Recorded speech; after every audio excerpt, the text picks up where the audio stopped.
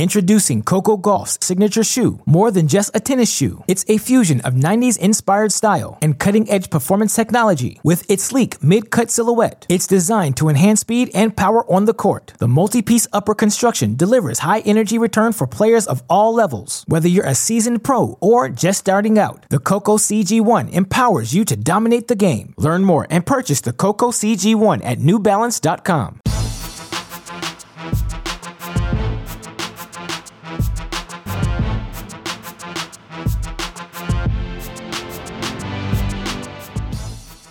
Welcome to the Mini Break, your daily podcast for the biggest storylines, results, and controversies from the tennis world. Today is Saturday, October 17th. Before we talk about what has been an outstanding week of tennis in the professional tennis world, honestly, not too bad for a mid-October. Just wanted to give all of you listeners a quick note about our recording schedule here at Cracked Racquets moving forward. Now, of course, we here at CR have done our best to try and keep all of you Cracked Racquets fans updated on the latest developments in the professional tennis world. Of course, that doesn't just mean covering all of the action on court. That means covering the multiple storylines we've got monitoring. All of us still wondering, how many events are we going to see during the remainder of this 2020 season? Of course, we're also wondering, what's the 2021 season going to look like? Will there be an Australian Open for all of us to enjoy in January? And then, of course, many different political movements happening right now in professional tennis, whether it be ATP Player Council movements, of course, Novak Djokovic, Vasek Pospisil still forming their PTPA. That's an ongoing story. We have far too many players testing positive for COVID-19 and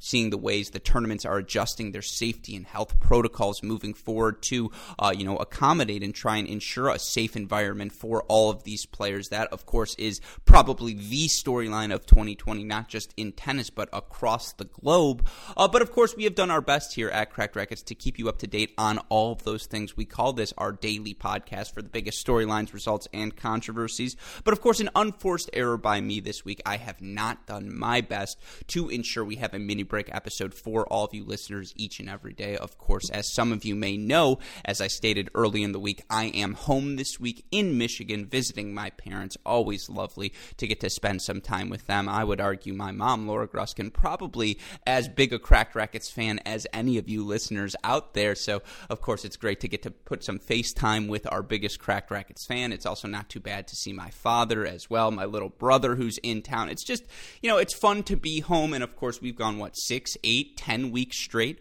with all of the tennis dating from World Team Tennis starting through the U.S. Open, all the action in New York, and then, of course, through the action in Paris. But nevertheless, hey, great shot, or I apologize, I should say, hey, not great shot by me. I got to do better making sure we get these podcasts to you day in, day out. We get them to you at an appropriate time. And of course, I will be heading back to Indy on Sunday, so expect things to get back to normal for us here at Cracked Racquets and our scheduling moving forward. Of course, one thing that is normal about every podcast, it's the reason we're able to do it. And of course, it's because of the support we get not only from you incredible Cracked Racquets fans, you Patreon subscribers out there, but of course also from our sponsors at Midwest Sports and AeroBar. And I'll keep things on the short side today. For any of your tennis equipment needs, just go to MidwestSports.com. Use that promo code CR15, 15% off your order, free 2-day shipping on all orders exceeding $75. Best of all, that free can of Wilson Extra Duty tennis balls, MidwestSports.com. The promo code is CR15. Of course, you turn to AeroBar for the only tennis-specific energy bars in the business, more potassium than a banana, delicious cinnamon, honey, oat, and chocolate chip flavors. And best of all, as all of you listeners know, it comes with a podcast. Our Getting to the Point episodes focusing on the importance of nutrition and fitness in the modern game. Now, those podcasts once upon a time were found on the Mini Break feed. They now can all be found on our Cracked Interviews feed, so be on the lookout for that, of course. And, again, the way you can support our friends at AeroBar, go to aerobar.com, use that promo code CRACKED15. Now, with that in mind, let's talk about the tennis we saw this week. And as I mentioned, not too bad for a mid-October. So many great events, very ATP-centric this week, although, of course, we open things up a little bit more next week. For now, we've got 3 ATP-level events, 2 at the 250 level in Colonia and I believe Sardinia. Of course, we've got the ATP 500 in St. Petersburg, a couple of challengers I want to talk about as well, but I think the place we have to start is in St. Petersburg for the ATP 500, and I should say I'm recording this at about 1:58 p.m. on Saturday afternoon, and so, yes, the semifinal matches have been played. Yes, we know who our finalists are going to be, but the focus of this podcast going to be the quarterfinal round, and I promise you, listeners, if I don't, shame me on Twitter, but there will be an episode before the finals start tomorrow. It's going to be a 2 mini break Saturday. We'll release the second one later in the day. I'm going to try and cajole Jamie McDonald onto the podcast with me. If not, I want to break down the matchups we have in a couple of these finals, in particular in Colonia. I think it's going to be a really fun matchup. I think in St. Petersburg, it's going to be a really fun matchup. By the way, the Sardinia matchup, the Challenger matchups are great, but I want to do a deep dive on those St. Petersburg and Colonia finals because those are 2 finals near and dear to our hearts here at Cracked Rackets. That may be a bit of a spoiler. That's a bit of a teaser alert, but again, I want to focus on the quarterfinal rounds here today, and I want to start in St. Petersburg because this has been one of the I don't want to say benders. That doesn't sound like the appropriate connotations, but this has been one of my sticking points over these past couple of weeks, past couple of months, really since the hiatus and quarantine started, because all of us had time to go do a little bit of research, do some reflection, find out the bigger patterns that have existed in professional tennis over the course of time, right? When a player is making their breakthrough, what does that look like when a player is making their real first ascension from, promising young talent, top 50, top 30, maybe even? What does it look like when that player is making an ascension, a jump into the top 10, into the top 8, becoming a perennial contender at every match they arrive at, every event they arrive at, Well, I think we're seeing that happen right now in the form of 2 players on the ATP Tour, and we've talked about one of them so frequently here on the podcast, but just to make another note about what he did to advance to the quarterfinals. Andrei Rublev's 6-2, 6-1 win over Cam Norrie, it was just routine. And I mean, the way Andrei Rublev, about the forehand, I've said it before, I'll say it again. If you go have the privilege to see Andrei Rublev in person, you get to hear the sound, the contact point of him swinging at the forehand. It sounds like a fighter jet taking off. It sounds like nothing you have ever heard in tennis before. And of course, the eye test matches the ear test on this one. Just watching him hit forehands, the way his racket speed is second to none. I mean, he can get that racket from his hip to his shoulder in maybe 0.3 seconds. I mean, I have never seen anything like it, and I keep mentioning this. He becomes a better and better athlete. He's more comfortable moving to the outer thirds, more comfortable and more able to get pace and depth and, proper spin and elevation over the net out of his corners now and buy himself time. And of course, for Andrei Rublev, if he's able to have time to set up his forehand, set up his patterns, go cross-court down the line, or backhand cross, inside-out forehand, and then inside-in forehand down that deuce side line to just put the point away. He is so confident in his patterns right now, and the game is just opening up for him so beautifully. Now, you look for Andrei Rublev during this season, and we've talked about it before. The guy is 29-7 overall, and I mean, it's not just the 29-7, it's who the losses are to, right? A quarterfinal at a major loss to Stefanos Tsitsipas in the French Open. I think we can all accept that loss. Of course, he's got 3 titles on the year, 2 on hard courts, 1 on clay, but again, you're looking at the 7 losses, a 3-set loss to Hubi Hurkacz in Rome. Again, considering that match came off of a quarterfinal appearance at the U.S. Open where he lost to Daniil Medvedev a couple of days before, I think you can justify that one. That's not a bad loss by any stretch of the imagination. And you look through, the rest of his 2020 season, if you were to say, okay, of those 7 losses, are any of them bad? Well, straight sets to Alex Zverev in the 4th round of the Australian Open. Again, a loss to Alex Zverev is never a bad loss. Would you have liked to see him maybe get a 4th set? Sure, but when you're nitpicking and saying, I would have liked to see him lose in 4 instead of 3, that's how you know it's been a good year. Now, the straight set loss to Krajinovic in Rotterdam, fine. That's probably the one you're most frustrated with. 2 losses to Dan Evans, one in the first round of Western and Southern, the other the first quarterfinals of Dubai. I think you can write those ones off. I think Dan Evans, who has been playing phenomenally this year, worked himself back into the top 30, reached a career high in his career, the highest career high. No, hey, great shot to me, but reached a career high in his career this year by reaching the top 30 of the ATP rankings. I'm sorry that I swore there, Westhoff, leave that in. That was a true visceral reaction to me saying something stupid and catching myself saying something stupid. Anyways, two of the losses to Dan Evans, one of them to Krajinovic, those three losses, you want to get angry about them, fine, but this is a player making the jump. It's been from start to finish of this year. The fact that he looked so good during the ATP Cup, or I don't even think he played ATP Cup, but in lieu of playing ATP Cup, he goes down and wins the event in Doha, right? Beats Mute, beats Kecmanovic, beats Herbert versus Kukushkin. Follows that up, he beats Querrey, Evans, FAA, Lloyd Harris to win in Adelaide. This is a guy who won his first 11 matches of this season, and now at this point, he's, I believe, 29 and 27 on the year. I think he's something like 43 and like 9 over his past 52. I don't remember exactly what the stat was, but he's making the jump, folks. And I know we keep reiterating that, and you look at him now where he's at in the career or in the live rankings. He is up now in the live rankings to a new career high of number 8. And if you look right now in the race to the year-end finals, he is now in the pole position for that 7th spot. 6 of the spots already clinched. He now has a slight lead over Diego Schwartzman, and those two players now building a fairly significant lead over Matteo Berrettini. They now are both up by a little bit, for Rublev, he's up by a little bit over 300 points. I think for Schwartzman, he's up by like 305. So it's going to be a battle down the finish. But, if you're asking from start to finish, who has been the most consistent player on the ATP Tour in 2020, with all due respect to the Grand Slam winners, Rafael Nadal, Novak Djokovic, and Dominic Thiem, week in, week out, it's been Andre Rublev. And that's not a hot take. That's not a controversial take. With all due respect, that's just fact. I mean, 3 titles on the year. He's 37-7 since November. That comes from Toumani Kariel. It's the 5th final in the past 12 months. He's chasing his 5th title. He's up to 8th in the race. I mean, again, did he win a Grand Slam? No. But this has been the most consistent player. Okay, I was wrong. He hasn't been the best player on the ATP Tour in 2020. He has been the most consistent player on the ATP Tour in 2020. And for Andre Rublev, who, again, was born 1997, I want to say at this point he's still 22 years old, turning 23 later this year. Guy's a stud.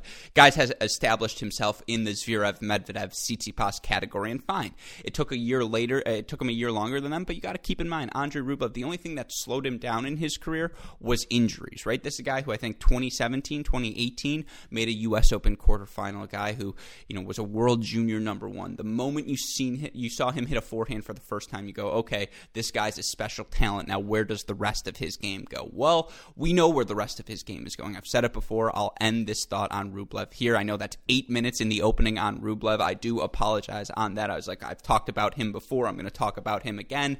The guy is going to become the best tennis player he can be. You can just tell his body language, his work ethic. This guy eats, breathes, lives, sleeps tennis at all times. And for us fans, that's phenomenal. That's exactly what you want out of your young talent. And so, credit to Andre Rublev. I didn't even talk about the match that much, but 2-1 win for him over Cam Norrie. And now he faces Denis Shapovalov in the semifinals. That match already happened. And again, I'm going to save that for later on today because I want to rewatch the replay. But I mean, that's the next guy I want to talk about. Andre Rublev, phenomenal. You all know that now. But Denis Shapovalov, in the midst of not quite the Rublev level jump, but doing what Rublev was doing to start the year. I mean, you look at Shapovalov and the way he ended last season, right? For Denis Shapovalov, he finally got over the hump. He won his first ATP title at the end of last year. He does it indoors, I believe at Stockholm, if memory serves me correct.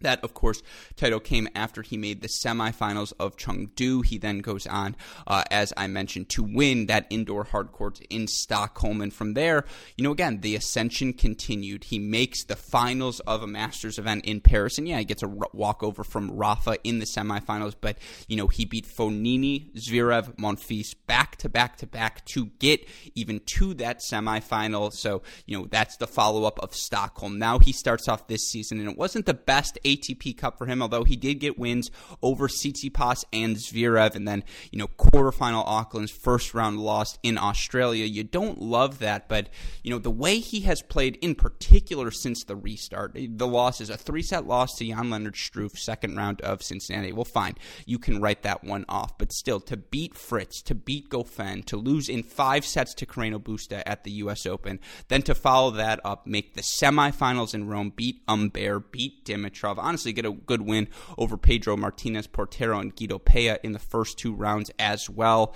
And then, of course, the 5-set second-round loss to Carballes Baena at the French Open. Of course, that wasn't the best, but really, again, is he ascending to top 10? No, not yet, but he has ascended to that top 20 consistent player, and you look for Denis Shapovalov, that's exactly where he's at in the rankings right now. For the live rankings for Shapovalov, he has skyrocketed all the way up to number 12, and you look for him in the ATP race, how many points has he accumulated this year? He's also number 12. He's got a legitimate shot at qualifying for the year-end finals, and it's just because you see a player who's starting to grow more confident in their game. And for Denis Shapovalov, the skill set, the firepower, the jump off the screen talent, that was never an issue for him. The same way the ball screams off the Rublev racket. It doesn't sound exactly the same, but you can't watch Denis Shapovalov and not think, oh man, that guy is just blessed with one of those shoulders, one of those arms that just can absolutely pop the ball. And it's not just the forehand wing, right? He can do it with the one-handed backhand as well. Just on the run power, the incredible athleticism he displays. He's a really exceptional mover on both hard courts and clay. He's able to slide both in and out of shots. There's a lot of skills for Denis Shapovalov. The problem is, again, for him, it's finding the diamond in the rough. It's the fact that you got to smooth it out. Of course, he's got all of these talents, but because he can do a lot of things on the court, that sometimes leads to the ball spraying. That sometimes leads to inconsistent performance. And of course, for him, sometimes the problem is he wants to go so fast. He wants to play, he wants to hit people off the court. So it's always top speed. And sometimes that plan B, that plan C, when things aren't going well for him, it causes him to struggle. But I'm telling you, ever since his partnership with Mikhail Yuzny started, there's just it seems a concerted effort, and I wish I had more statistics to back this up right now, but just he does seem to have reined in the power a little bit more. He does seem to have gotten a bit more patient. I think that mindset was on display in his 4-5 win over Stan Wawrinka in the quarterfinals here in St. Petersburg. I mean, you look at the numbers in this match for Shapovalov. We talk about the things he does well. Makes 67% of his first serves, wins 84% of those points. So 42 of 50 on first serve points. That's always a great place to start with the first serve, building around that, again, that consistent first weapon. You get to play +1 ball on an indoor hard court. There's no denying Denis Shapovalov. The +1 shots, the +1 forehand, his willingness to move forward. He's got that skill set. Now, in this match, he goes 7 of 25 on second serve points against Stan, and that's not great. And that's sort of indicative of, well, if you can get Shapovalov on his back foot, if you can get him playing a little bit of defense, he will offer you up a shank or a slapped wide ball. But of course, Shapovalov was able to attack the Stan Wawrinka serve just as well. Both guys winning 18 points on their opponent's second serve points. Now for Shapovalov, he was 7 of 25 on second serve. For Wawrinka, he's 12 of 30, on second serve points. But for Shapovalov, it was the fact that he just seemed to be able to consistently find a first serve on the biggest points. Right, he saved 6 of the 7 break points he faced. Meanwhile, he converts 3 of the 8 break chances he created for himself. I just thought, it's weird to say this, but he was in control of this match from start to finish against Stan Wawrinka. Of course, Stan Wawrinka can hit anyone off the court, but Denis Shapovalov was the better player in this match, clearly. He was the one dictating terms. He was the one winning his lefty forehand to the Stan Wawrinka backhand exchange. He was the one being like, oh, you want to go your forehand to my backhand, Stan? That's fine. I'm just going to keep my head down. I'm going to drive through that ball and, drive through the return as well. Would I like to see Denis Shapovalov adopt a little bit more slice to add some variety to his return? Of course I would. But he's not quite there yet. And again, he's not on the Rublev level of, okay, this guy's a top 10 player. This guy on a hard court major, he's quarterfinals every time. Lock him in. That's Andrei Rublev in the draw for me now. I don't really care who he plays. I think that guy is that good on a hard court. But Denis Shapovalov continues to show that he can be that good on a hard court, and he's not quite there yet. But again, Number 12 right now in the live rankings, in the race to the year-end finals. This is a guy making the jump, and at 21 years old, should any of us, we've always said Denis Shapovalov is one of those guys who has Grand Slam title winner upside potential. I think all of that rings true still today. I think he has been phenomenal, and that was a really good 4-5 win for him over Stan Wawrinka. And I keep saying, if a generational shift is going to happen, the Shapovalovs of the world, they've got to beat the Stan Wawrinkas, and that's exactly what happened. So shout out to Denis Shapovalov. He now faces Andrei Rublev in what I promise you was a very fun ATP semifinal that we will talk about a little bit later. Of course, on the other half of the draw, Milos Raonic just Raonicing his way through Karen Khachanov 6-1, 7-6. That first set was over before it even started, and that's what Raonic does best, right? And we're not trying to be disrespectful to Raonic here when we say it's a serve bot style, because that's not what it is. But we will say for Milos Raonic, of course, you watch his match anytime and you think, okay, you are going to see big first serves, +1 tennis. He's going to try and set up the forehand. He's going to relentlessly slice his backhand to try and bait you into throwing a slice back so that he can immediately jump around that ball, hit a first forehand, whether it be inside in, inside out, and then eventually work his way towards the net, and it just worked. It was a relentless pressure against Khachanov. He beat Khachanov 1-6. As I mentioned, Khachanov, I think, went down 5-0 in that first set in about 20 minutes, and credit to Khachanov, who found his range in that second set, who started to extend points a little bit longer, get a little bit better depth. And, that first set he played a little bit scared, right? He was just like, okay, maybe if I just make the ball, Raonic will offer me a miss. Well, that's not what happens with Milos Raonic. He executes his game plan. He goes after that forehand. He even was driving the backhand down the line, and to be honest, he looks fit as a fiddle right now. Milos Raonic has clearly gotten in good shape. Indoor hard court, you never want to doubt him. And that's exactly what he did. He executed from start to finish. On the very first point of the tiebreaker, Milos Raonic hit. Khachanov did a good job, by the way, in that second set of being less passive, of saying, you know what, enough just trying to make balls. I want to play my game. I actually have to inflict a little bit of damage on Milos Raonic, take it to him, not play passively. And so they get to the breaker, and I honestly thought momentum was on Khachanov's side. I thought he might be able to flip this match had he been able to get it to a third. But on the very first point, Khachanov moves forward to attack. Raonic has a backhand passing shot that looks like it is clearly going wide until it hits the net tape, bounces in. Khachanov misses the response. He takes a 1-0 mini break lead, and from there, Raonic just kind of cruised to that 7-1 tiebreak victory. So that's a really great win for Milos Raonic, who will now take on Borna Coric, who feels like every season, Borna Coric ends up healthy at the end of the year, and whether it's Shanghai, whether it's Beijing, whether it's one of these, indoors here at St. Petersburg, he always seems to find a way to put together a nice little run at the end of the year at this hard court stretch of the season. And, for him this week, really impressive wins. I've talked before about my fondness for Roman Safilian. That was a nice win for him. He also beat Feliciano Lopez, and then today, he knocks off Riley Opelka 7-6, 6-3, and what's most impressive about that win for Coric, the fact that Opelka served for that first set up 5-3, and, Coric just stayed steady, took a couple more feet behind the baseline, tried to play to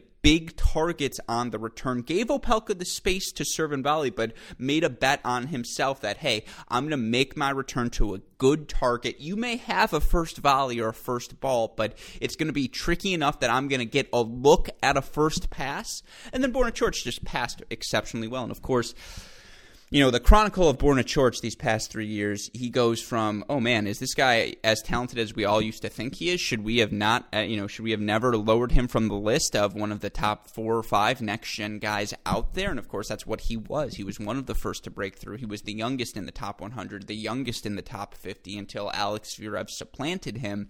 But Borna Coric is exceptionally skilled, and of course, all of the baseline skills that we all got excited about are still there. The backhand looks beautiful. Its ability to absorb pace, change direction. He does great off of that wing. Of course, the forehand still a little bit big, can get a little bit spray happy, but he's just a great athlete, a really good mover, sneaky tall now, 6 foot, 6'1", 6'2", is able to use that length to get around the court, not sacrifice any speed.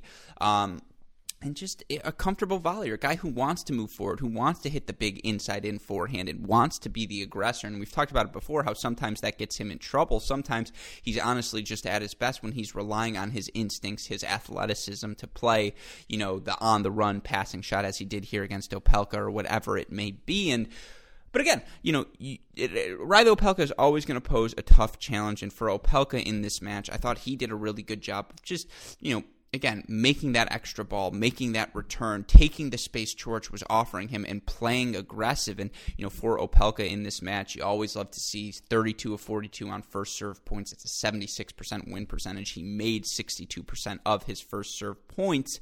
But he also tanks too many return games. And I mean, yes, he was able to get that break in the first set and go up 5-3, but it felt like there were other chances for him there to maybe work his way into a couple of games. But, you look at the stats, he lost a total of, Borna Coric in this match lost 12 points total on serve out of the 54 he played. 12 points total. So to make the equivalent there, he missed 12 first serves in this match, 42 of 54.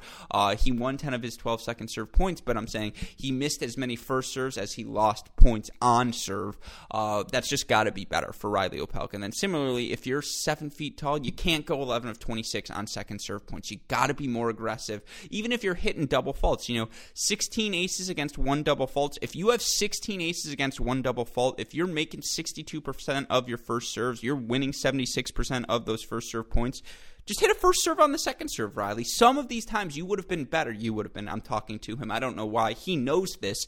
So, hey, great shot to me. But sometimes he's just better off hitting a second serve, going big, playing for that moment, playing aggressive as opposed to playing passive and offering a kick serve up that, while effective, Coric always got a clean look on. And that was where he was able to set up that second ball, right? That second look at a pass and take control of points. But, for Reilly Opelka, obviously a great performance here this week. He beats Daniil Medvedev. He follows that up by having chances here against Coric, but a good quarterfinal performance for Opelka. Obviously for Coric now, he'll advance to the semifinals against Raonic. And, if you're born a Coric, you're probably like, I'm very happy that I get to play Milos Raonic immediately following Reilly Opelka because I just played a set. I just played an entire match of +1 tennis. That's what I get to do again here. So that's obviously an exciting time for for Borna Coric, who, by the way, sneaky again. Only 23 years old still, has yet to turn 24, back up to number 24 in the world in the live rankings. Would you like him to be closer to the top 10 right now than 20, given what he was doing 2, 3, 4 years ago? Of course. But for someone who has struggled with injuries and consistency as frequently as he has, to see Borna Coric still in the top 25, that feels like a boonswoggle. That feels like, a bit of a swindling on his part to maintain that ranking. Hey, great shot to you, Borna Coric. If he starts to play well again, 25 is the floor, not the ceiling for what he is capable of rankings-wise. So hopefully, again, this is the start of another push from Borna Coric to get to the top 10, which is where certainly he has the talent to be. But that sets up the semifinals in St. Petersburg. Again, really fun matches between Shapovalov, Rublev, Coric, and Raonic, which we will talk about on a different podcast later today that you can all be on the lookout for here on the Mini Break podcast feed. Introducing Coco Gauff's signature shoe. More than just a tennis shoe, it's a fusion of 90s inspired style and cutting-edge performance technology. With its sleek mid-cut silhouette, it's designed to enhance speed and power on the court. The multi-piece upper construction delivers high energy return for players of all levels. Whether you're a seasoned pro or just starting out, the Coco CG1 empowers you to dominate the game. Learn more and purchase the Coco CG1 at newbalance.com. But want to switch gears now. I know that was a long opening on St. Petersburg. It's been a really fun, again, ATP 500 match, but we've got more ATP action going on this week. So let's shift gears now to the 250 level, and let's go now to Cologne, right? I can't believe we're 27 minutes into this podcast. Alex Zverev is playing this week on tour, and I haven't talked about him. For Alex Zverev, he now reaches the finals of this event in Cologne. Wait, that was a spoiler alert. Leave it in, Westhoff. Yes, Zverev's going to reach the finals, and by the way, his opponent is going to be phenomenal. But, Alex Zverev thus far in the quarterfinals, interesting win for him against young South African Lloyd Harris for Zverev, 6-4, 3-6, 6-love victory. I saw some stats. I think Zverev right now is like number 3 or number 4 on tour in terms of success on first serve. I don't think his first serve percentage is the highest on tour, but in terms of points actually won on your first serve, I believe right now he is number 3. And look, we say it all the time for Zverev, but it's just, once the serve gets consistent, which is obviously the biggest weakness, and we all saw it manifest itself so clearly in that Grand Slam final when he's hitting a 67-mile-per-hour second serve in a fifth-set tiebreaker in the final of a Grand Slam, obviously. But, on serve this week here in Cologne, he has looked so good, and you're just like, oh yeah, indoor hardcourt, 6'6", Alex Zverev, who's beating him here? And so, Lloyd Harris did a good job also playing to the big serve. Lloyd Harris, 6'5", 6'6", himself, was able to take control of points, but then you got to see Alex hit some just ridiculous on the run passing shots. I talk enough about Zverev, so I can leave that there. He's a 3-set winner, and he is going to get to the final. It's going to be a really good final for him, and of course he ended up knocking off someone who had a phenomenal week here this week, someone who has looked better and better on hard courts during 2020 than maybe we thought he was ever going to look in his career, and that's Alejandro Davidovich Fokina, the young Spaniard who this week advanced to the semifinals after he earned wins over Emil Ruusuvuori, another talented young player, a 3-set win over Marin Cilic. That's a really impressive win for young Davidovich Fokina, and then of course he followed that up with a quarterfinal victory, 3 sets over Denis Novak. And what you love about Alejandro Davidovich Fokina, this guy's a ball of energy, right? In the same freneticness, the same, next point, let me keep playing. I want to keep going. I want to keep winning. I want to just do my thing on court. He's so spazzy almost in a good way.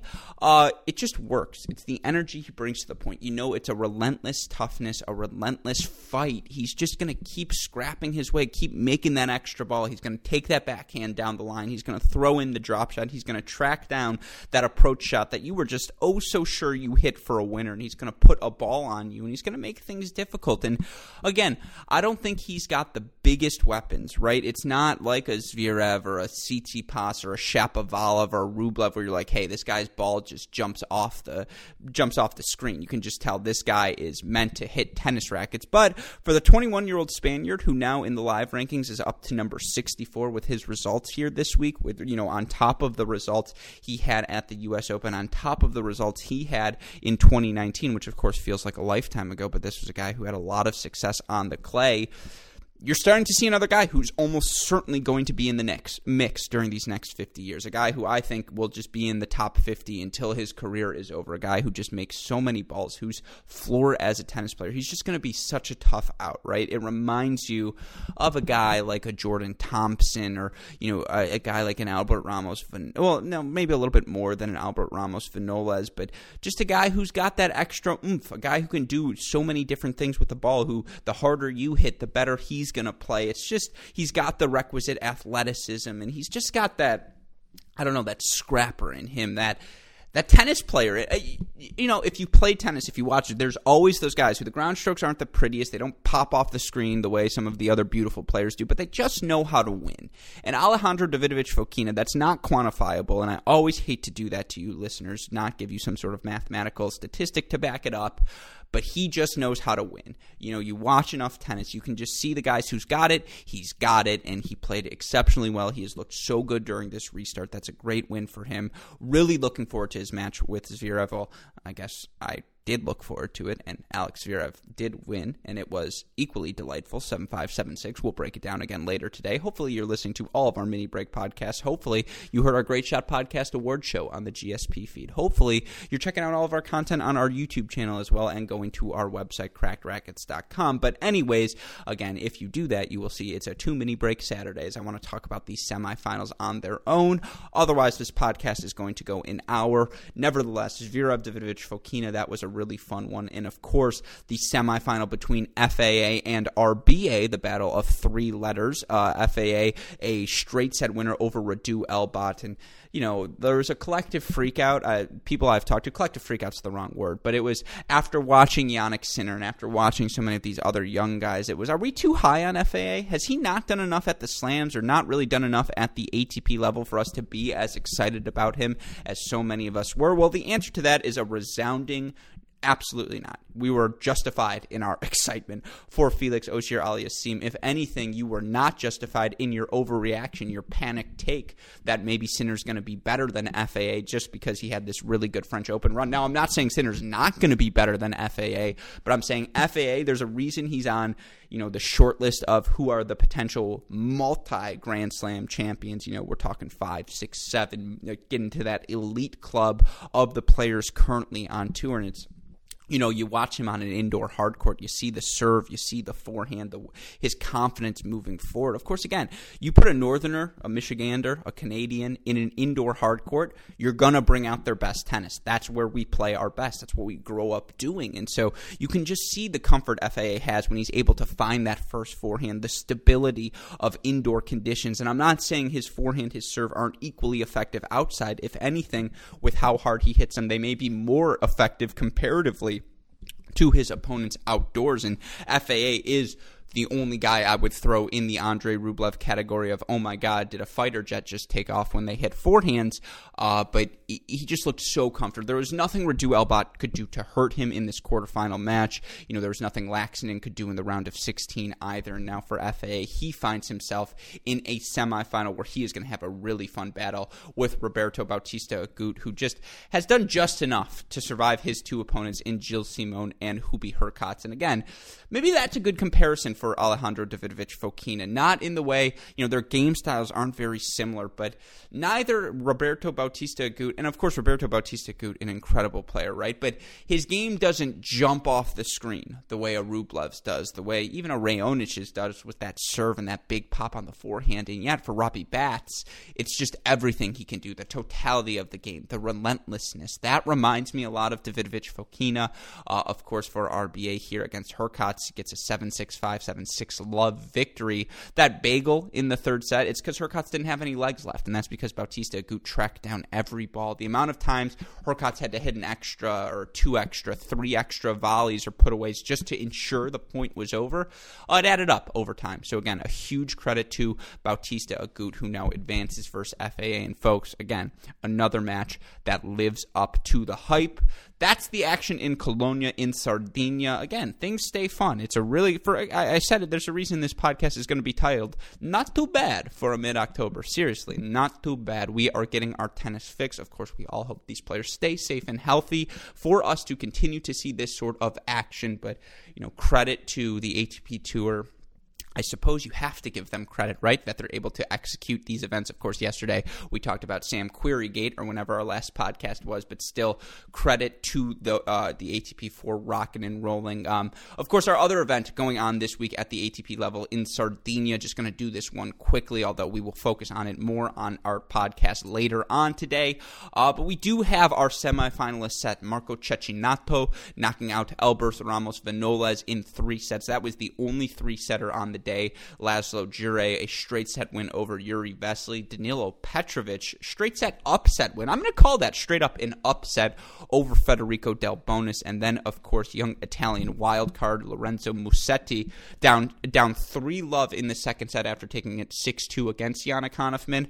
Flips the script. Just exactly what you want to see the young Italian do. Becomes the first player born in 2002 to reach an ATP semifinal as he knocks off Hanfmann 6-2, 6-4. It's going to be Cecchinato, Petrovic, Djere versus Musetti in the semifinals. That, of course, is going to be really fun because it's always enjoyable to see Lorenzo Musetti where he can go. Again, the list of players he joins, the other first semifinalists, I keep reading these. For 95, Kyrgios, 96, Coric, 97, Zverev, 98, Ruud, Shapovalov, FAA, Sinner, now Musetti. This is all really good company to join. I mean, I'm looking at this list. The only name, like the worst case scenario here, I suppose would probably be Roberto Carballes Baena, who did it for the 1993s at age 21. And like of this list of names I'm looking at, he's probably had the worst career. I mean, the other one's fine. Does he want to be, Filip Krajinovic? Honestly, if you could tell any tennis player, hey, you can go have Filip Krajinovic's career, if that person tells you no, slap them in the face and take their racket from them and be like, you don't deserve to play tennis because Filip Krajinovic has been a top 30 player and you're never going to be that in your life. So absolutely, you should take over Filip Krajinović's. If you can have that sort of career offered to you, you say yes every time. The point being, for Lorenzo Musetti to be accomplishing the sort of things he is at his age, it's just special. And so, let's enjoy how special it is to have him right now as tennis fans. Let's not criticize when the matches go wrong. Let's just talk about the potential, the hope we all have. And of course, there are so many players. I'm home this weekend, so I'm with my little brother, who was born in 2002. Lorenzo Musetti, also born in 2002, and the idea of watching Nick have this sort of success, I would just be laughing the entire time. But players in the top 200 born 2000 or later right now, you've got Felix Auger-Aliassime, Jannik Sinner, Thiago Seyboth-Wild, who has gone cold a little bit of late, but of course already has an ATP title under his belt. We all saw what Sebastian Korda and Hugo Gaston did during the French Open. The other name on that list, a player born after 2000 who is inside the top 200 now and is a perfect player for us to transition into our next conversation about the challengers going on this week, young Carlos Alcaraz, who he's a stud, folks. I don't know what else to say about this young player. I mean, you look at what he has done these past couple of weeks, and for Alcaraz now, I think he's on a 8-match, whatever it is, winning streak, as he now will advance a really fun final tomorrow in Ferrara. And I guess I'll only talk about the ATP matches later. I will talk about the semifinals I saw today. But, for Carlos Alcaraz, who last week in Barcelona wins a challenger, right? And so from there, he flies directly. He's still in Spain, but still he's got to go to his next event. Well, he beats Ramkumar Ramanathan, who we all know has been incredible. He beats Daniel Galan, who we know made the third round of the French Open. He beats Juan Pablo Vicovich, who, if you listen to our GSP Aces of the Day, you know how successful Vicovich has been of late on the clay. And then he beats Villa Martinez. All of these matches, by the way, this week, the biggest blowout he had was his 6-6 win over Ramanathan. His other 3 matches this week, all 3 sets, and yet he just continues to pull through. He continues to, pull bring out his best form when he needs to. He continues to physically hold up just fine. I mean, his movement on the clay, he just looks so comfortable. It looks second nature. And folks, I followed these next geners about as closely, I like to think, as anyone out there. And I have distinct memories for so many of these players and what their breakthroughs looked like. And when you knew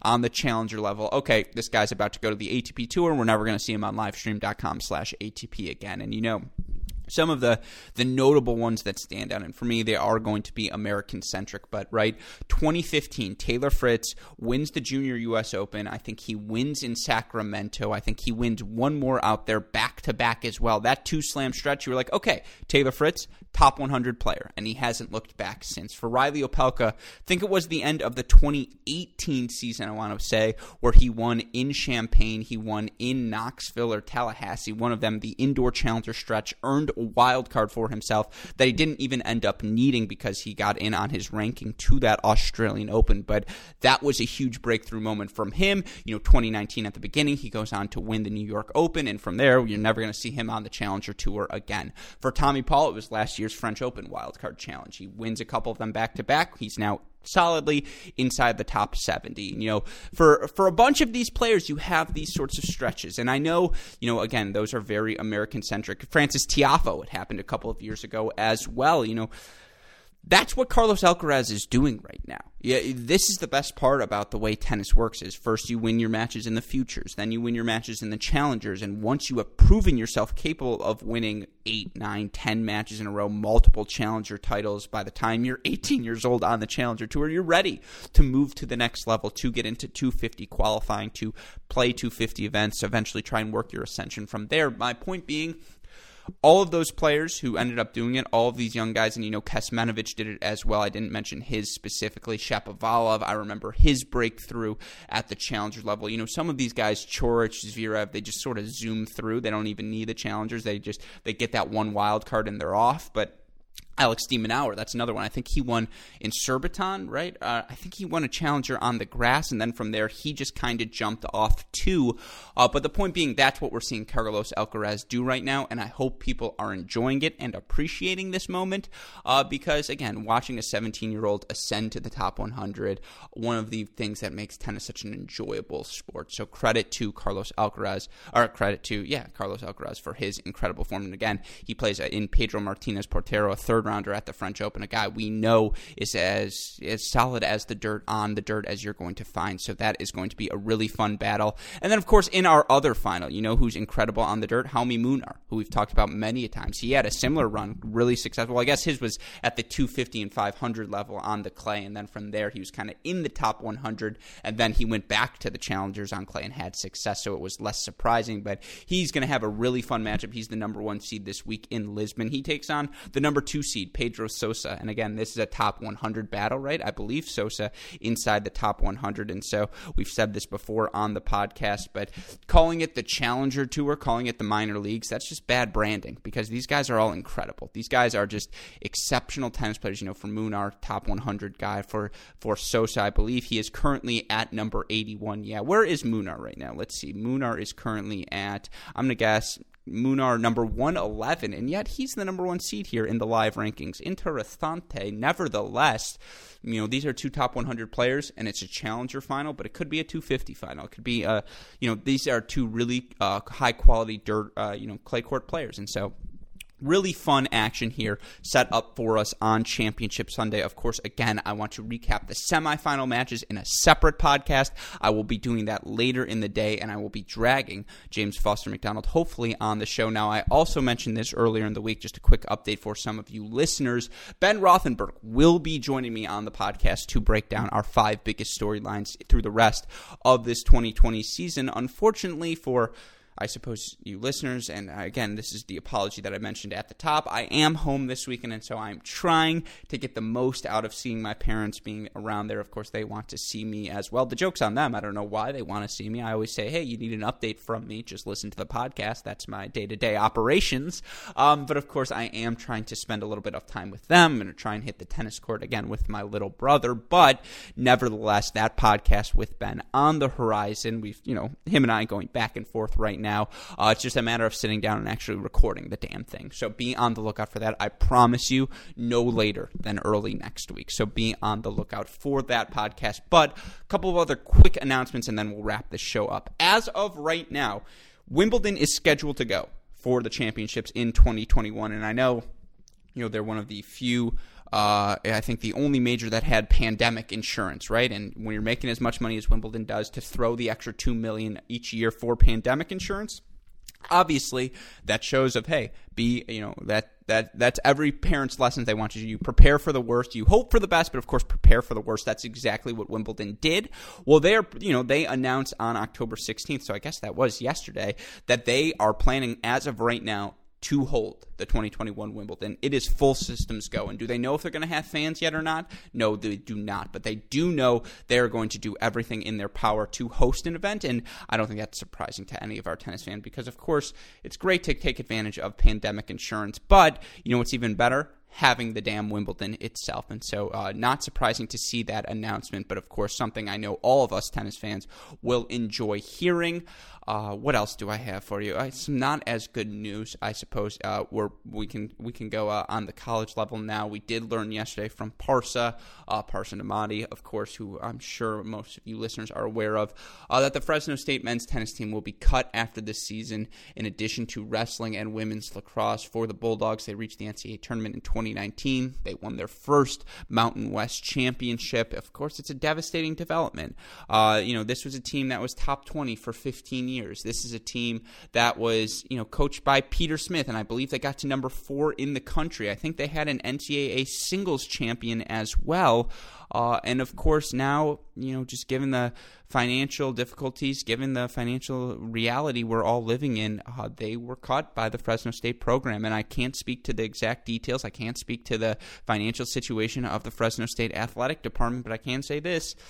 It sucks. It sucks for the athletes. It sucks for us fans. It sucks for us who all know that tennis is a better product with a strong college tennis game. We know the pathway to the pros college tennis can provide for so many athletes, men and women, singles or doubles players in tennis.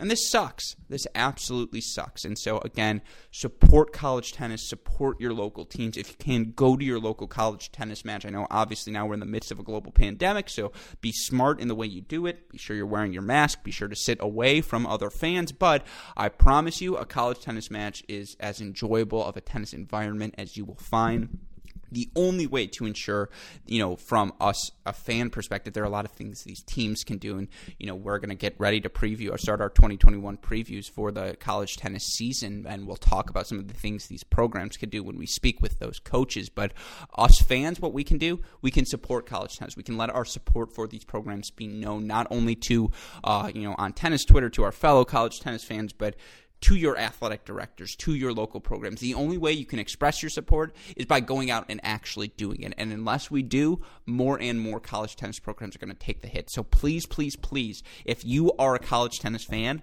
let it be known. Don't be a quiet college tennis fan. Don't be someone who's like, yeah, I like Wimbledon and I'll talk during the Grand Slams, but, I'm a huge college tennis nerd. I'm going to keep that side of myself quiet. No, none of that. We don't have time for that anymore. My patience for that has worn thin. Support college tennis. It absolutely deserves our support. It needs it. And, of course, the ITA is doing so many amazing things, right, such as their ITA, their program, their Tennis for America. It's an initiative between the ITA and AmeriCorps to tackle poverty through tennis, to offer opportunities for young professionals, young college tennis players who are trying to find themselves a career, trying to find out exactly what they'd like to do for themselves. It's an incredible opportunity, and those are the sort of opportunities offered when you have a healthy college tennis. So, again, if you can, support your college tennis programs and do whatever you can. Again, you all know how much college tennis means to me. It's something we're going to be talking about a lot over these next few months here at Cracked Racquets. It's a pivot we always get excited for. Always happy to drag Chris Halioris back on the podcast, Matt Stakoyak. But of course, just a little bit of a note for all of you listeners. With that in mind, as I mentioned, it's going to be a two-pot mini break podcast Saturday. That was the quarterfinal recap. The semifinals are done. I'm going to go back and rewatch them. I'm going to record that tonight. We will have that for you before the matches start tomorrow morning. Of course, I will also be offering my GSP Aces of the Day for tomorrow. I'm not going to lie, for Saturday, it was just a stay away for me. I just wasn't that confident in the picks I was going to be making, but nevertheless, I should be confident in my picks because I watch a lot of tennis, and I do think I have a good inclination for how Sunday is going to unfold, so be on the lookout for that. And of course, like, rate, subscribe, review this podcast, the mini break, the Great Shot Podcast, Cracked Interviews, and Inside Out podcast. If you need the more immediate updates, Twitter, Instagram, Facebook, YouTube, we're at Cracked Racquets. You want to message me directly, I'm at Great Shot Pod. Shout out, as always, to our super producers, Max Ligner and Daniel Westoff, for the of any job they do day in, day out. Shout out, of course, as well to the support we get from our friends at Midwest Sports and AeroBar. Go to MidwestSports.com, use the promo code CR15. Go to AeroBar.com, use that promo code CRACKED15 to let them know that we sent you there. And, of course, express your support for all they do for the tennis world. And, again, if you have missed anything from throughout the professional tennis world over these past few weeks, be sure to go to our website, crackedrackets.com, where you can find our amazing Cracked Racquets team and all of the incredible things they do. Shout out, as always, to our Patreon subscribers for the support they offer. And by the way, if you want to get yourself some Cracked Racquets gear, go check out our store. I promise, the hoodies, it's hoodie season. We all know that. Why not rock a Cracked Racquets hoodie while you are at it? But with that in mind, for our wonderful friends at Midwest Sports and AeroBar, our super producers, Max Ligner and Daniel Westoff, and all of us here at both Cracked Racquets and the Tennis Channel Podcast Network, I'm your host, Alex Gruskin. You know what we say. That's the break, and we'll see you all later today. Thanks, everyone.